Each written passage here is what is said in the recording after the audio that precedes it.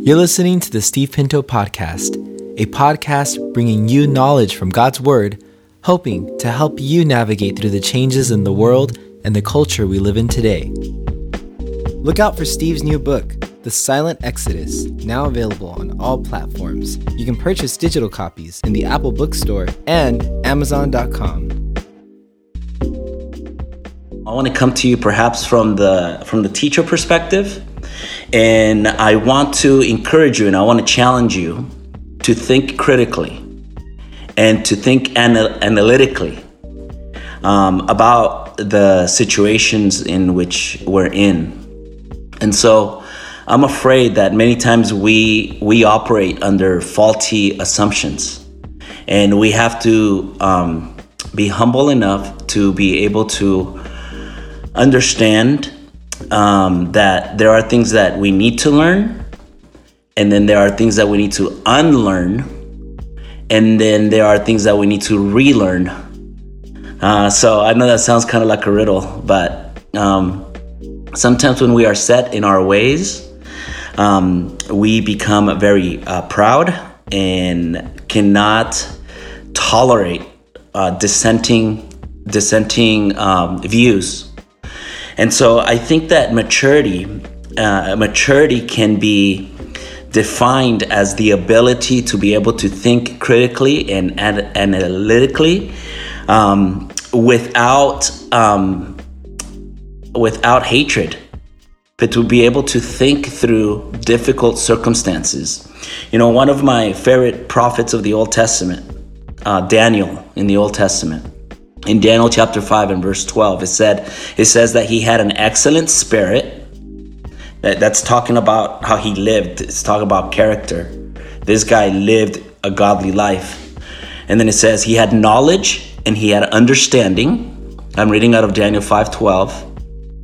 And then it says that he could interpret dreams, solve riddles, and then he could decipher enigma. Decipher enigma. You know what? Enigma is a puzzle. Enigma is something that's hard to understand or decipher. And the Bible tells us that Daniel was a prophet that had the ability to be able to navigate through the fog of uncertainty.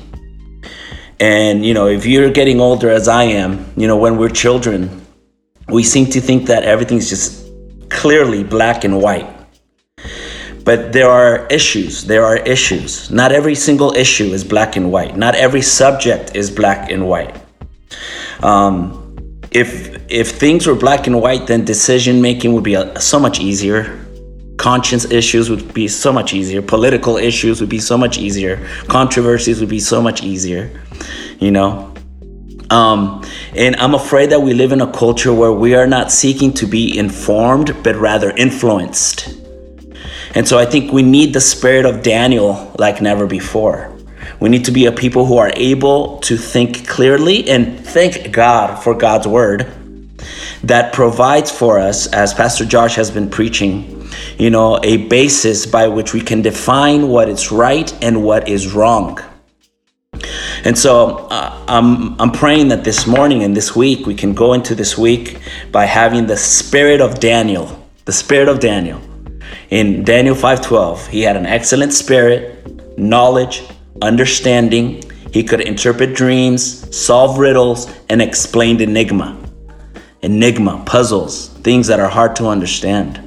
You know, perhaps a similar passage in the New Testament can be found in 2 Timothy chapter 2 and verse 15, where Paul is instructing the young pastor, and he says, "Be diligent to present yourself approved to God, a worker that does not need to be ashamed, rightly dividing the word of truth."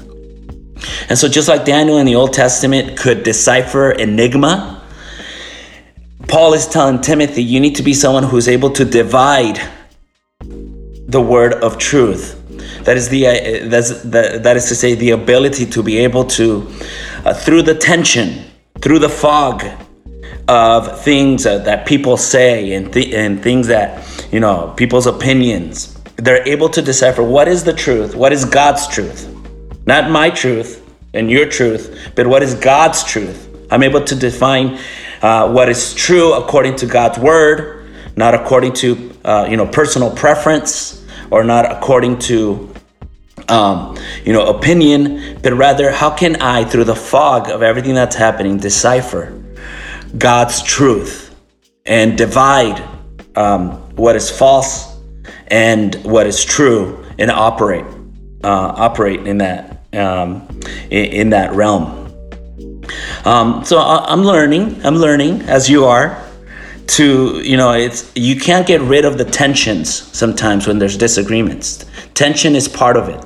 And I would encourage you to get used to it. Tension is part of life. And so what we need to do is have the spirit of Daniel and also of Timothy, be a people who are able to think deeply about issues, and to be able to divide what is right, what is wrong, according to God's word, and not just be influenced, but being informed. All right. I say that because a lot of what I see in the news, a lot of what I see in social media is influences, not truth. And so we need to be a people that are informed. It's important to be informed.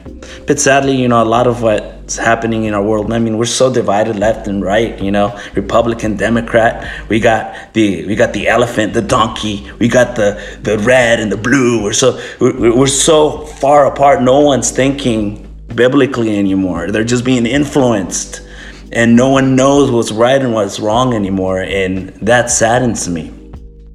And so we need the spirit of Daniel like never before. And we need the spirit of Timothy like never before. And we need to be a people that know what we believe. And what we believe should be based on scripture, on God's word. And I understand we live in a postmodern world. A postmodern world is a world that lives by the philosophy that truth is relative.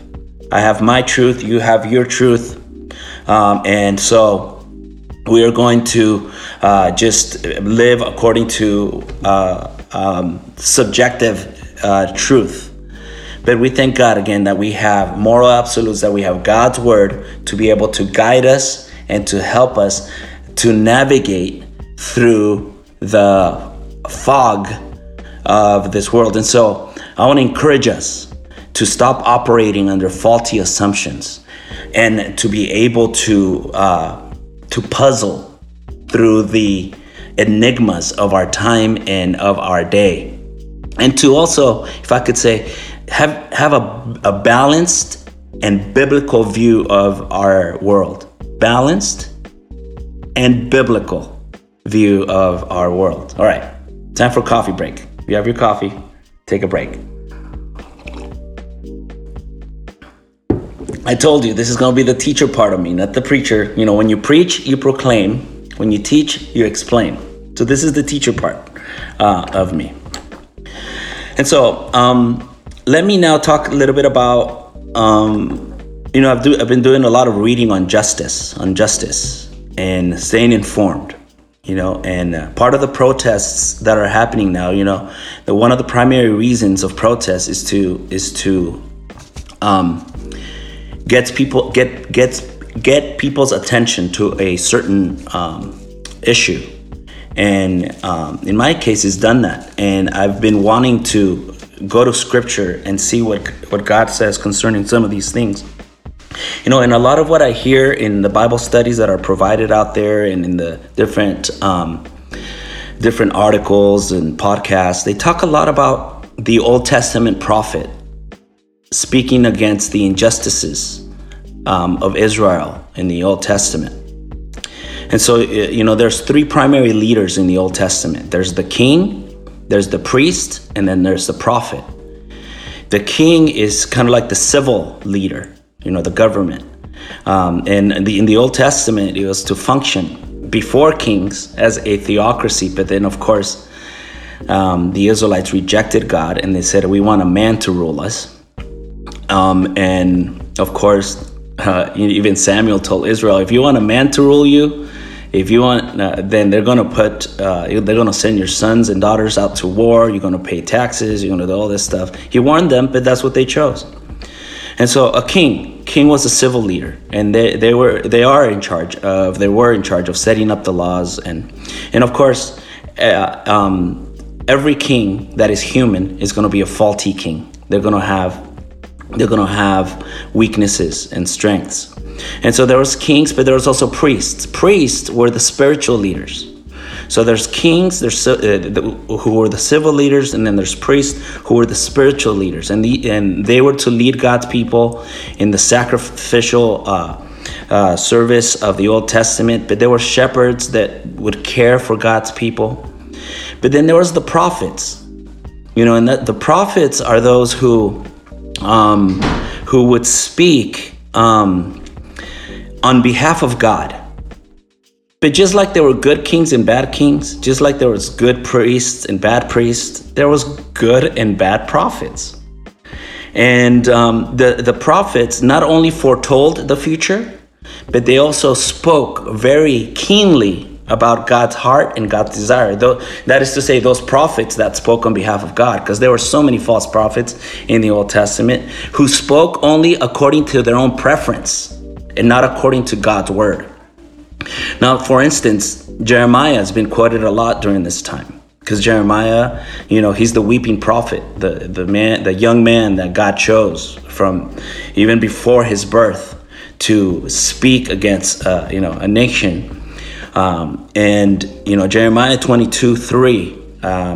There, it's a good example where Jeremiah spoke against the injustice being done at the time. He says, "This is what the Lord says: do what is just and right. Rescue from the hand of the oppressor the one who has been robbed. Do no wrong or violence to the foreigner, the fatherless, or the widow, and do not shed innocent blood in this place." So he spoke very clearly against injustice. It's very good that we're using Jeremiah as an example for that. But I want you to think again, it's not always black and white. Think about the complexities of the prophet, right? So it's not just one thing or the other. He's not valuing one and then devaluing everything else. But if it's God's moral standard, then we keep all of them at the same rate. So that same prophet, the prophet Jeremiah, spoke very strongly against child sacrifice. Very strongly against child sacrifice. In Jeremiah 19, verses 4-5, he talks about how Israel had forsaken God, and they had replaced the one true God with foreign gods, and they began to burn incense to other gods, and they built high places of Baal and burned their children in the fire as offerings to Baal. And so he not only spoke against, I guess we could call social injustices, but he also spoke about morality. And he spoke about the killing of the innocent children. But not only that, Jeremiah also spoke very strongly against sexual immorality. What? Sexual immorality. And he references, different worship. So when we read the Old Testament and we read about idol worship, 99% of the time when we read of idol worship, this is idol worship that's closely bound to child sacrifice or to sexual practices. So you read, for instance, in the Old Testament of Baal and Ashtoreth poles. These things were a reflection of, especially the Ashtoreth poles, were a reflection of sexual immorality. It was people practicing prostitution, all kind of lewd sexual practice in the Old Testament. And so when we think, we can't think singular-minded. We have to take the whole context of what those prophets spoke about, the complexities, the context of what we are to stand for. And Jeremiah is a good example, as we've been talking about for this time. Yeah, he spoke against injustice, but he also spoke about child sacrifice, and he also spoke about sexual immorality. And why can he speak about these? And why are these things right? And why are these things wrong? Well, because God defined what was right and what was wrong. It wasn't up to the individual. It wasn't subjective, but it was what God had determined as what is right and what is wrong. And so I think we need to be fair with Jeremiah, and we need to speak about everything that he, of course, is prominent. The racial conversation is prominent right now. The injustice conversation is prominent, and that's why we need to quote him. But we need to remember. We need to remember also the other aspects of injustice. Because injustice is much more than racial injustice. There's also other injustices being done to God's definition of the family unit, to God's definition of gender, to God's definition of life. And therefore, we need to have a more balanced approach when the time is right. And let me be very genuine with you this morning. What would we do? Because let me say this, and you've heard me say it, and I've put it in writing, and I've said it here as well. I stand with those who are protesting against racism, and I stand for justice and the fight for justice. I do, and I believe it in my heart. Why? Because the Bible teaches me so. But my question is, and again, we're thinking deeper. We're thinking about enigmas. Don't take me wrong here now. Okay, what do we do when those same people who are the ones who speak strongest against racism and injustice are the same ones that speak against other biblical truths that are not necessarily what the Bible teaches? As I said, man, it's just not as clear as we said at the beginning, right? It would be nice if issues were just very clear as, black and white. But every single issue has its complexities, and we have to be willing to be able to think through them. So, for instance, why is racism wrong? Well, racism is wrong because our ethnicity, who we are, our identity, is given by God. And so we stand against racism because a person's race is sacred. The word sacred means is God-given. So who I am and what I am is what God created me to be. And therefore my identity is found in that. And so government didn't give me that. Who gave me that? God gave me that. And so my identity is found in Christ and in my Creator. And so the reason we are against racism is because a person's race is what? Sacred. A person's ethnicity is sacred. And you cannot violate it. My race is sacred, your race is sacred, and we don't dare violate it. It's who we are. I've often said in my Christian worldview classes, we talk about the idea that I don't like the word or saying races. There's different races in this world. That word is deeply attached to the idea of evolution, that there's different races, right?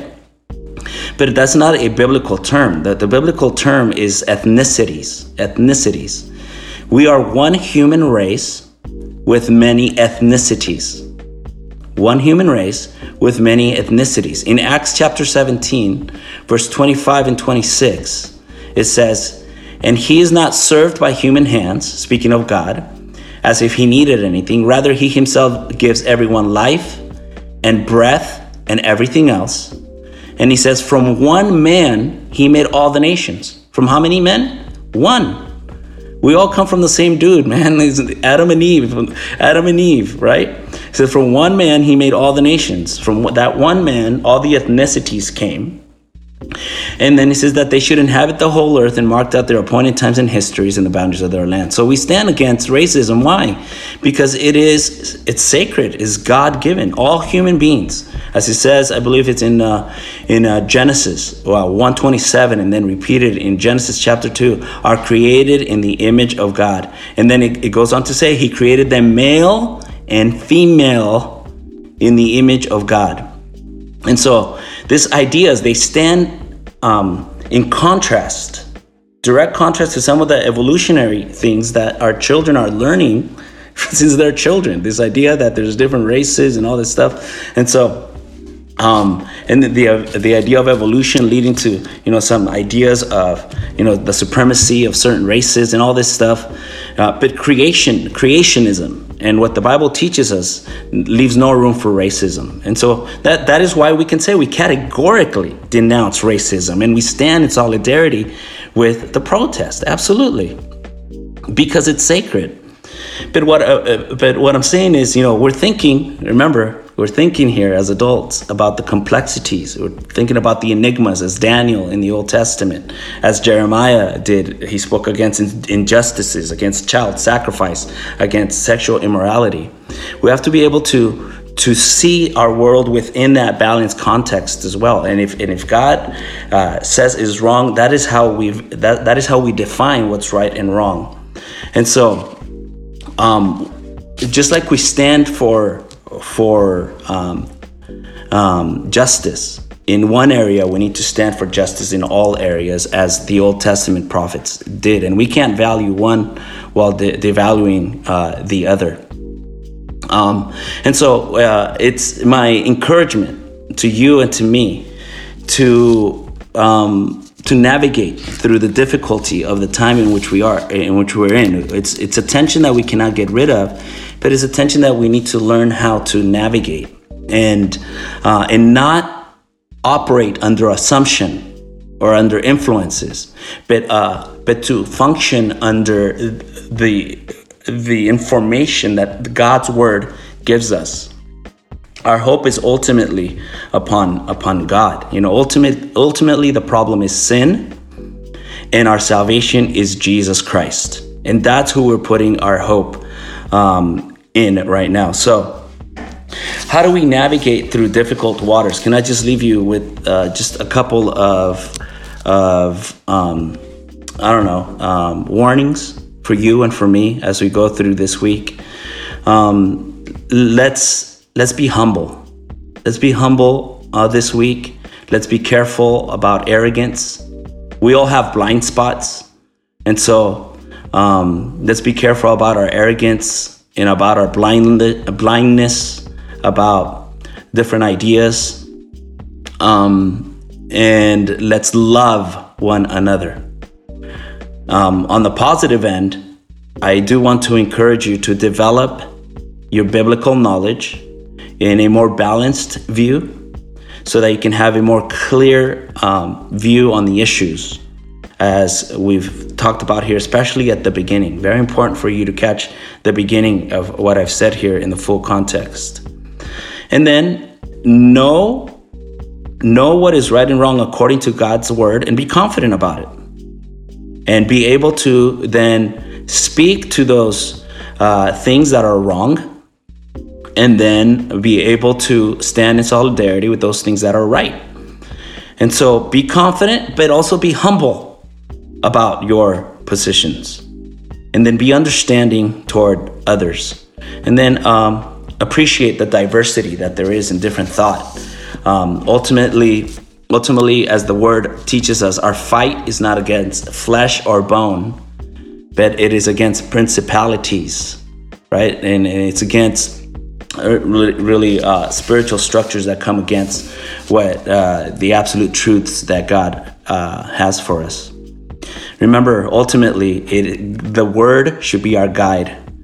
And something that I've seen so much, especially in recent days, is that that people don't have clear understanding of the issues, biblical issues, I should say. Biblical issues. And therefore, I think it was G.K. Chesterton who said, "He who believes in nothing stands for anything." And so it's like I said at the beginning, man, it's so difficult to decipher, to navigate through the issues and to think critically and analytically through them. And then perhaps is the right time to begin to have those conversations about what the scripture teaches us in full context about everything. And because sometimes it's hard to have a nice, educated conversation when emotions are rampant and running high. And it's not wise to have perhaps conversations sometimes when everybody's emotions going crazy. Man, as a matter of fact, here's a point of wisdom. Never make decisions in your life when you are running at 1,000 RPMs here with emotion. Never make decisions there. Never. When we make decisions up here, man, that destroys your marriage, that destroys your life, it destroys our communities and so forth. We should always make decisions when we have spent time to be with God. We know what God's word says, and we are then being led by God's Spirit to move forward. And so, again, I want to encourage us. Let's have the spirit of Daniel of the Old Testament, excellent in spirit, in knowledge and understanding, solving riddles, and being able to decipher enigma. Not everything is black and white sometimes. We have to be able to decipher through the fog and navigate through it, as Daniel did in the Old Testament, and as Paul tells Timothy in the New Testament, to be able to divide the word of truth, what's applicable here and then what's applicable there. We can't just take everything and then go here and then take everything and go there. Life is not that simple. There's a lot of complexity in everything that's going on, and we need to be able to view the world through the eyes of Scripture, and we need to be diligent to present ourselves as approved to God, a worker who is not ashamed, but doesn't try to get rid of the tension, but is able to navigate through the tension. Thanks for listening. Tune into next week's podcast, and don't forget to subscribe. Look out for Steve's new book, The Silent Exodus, now available on all platforms. You can purchase digital copies in the Apple Bookstore and Amazon.com.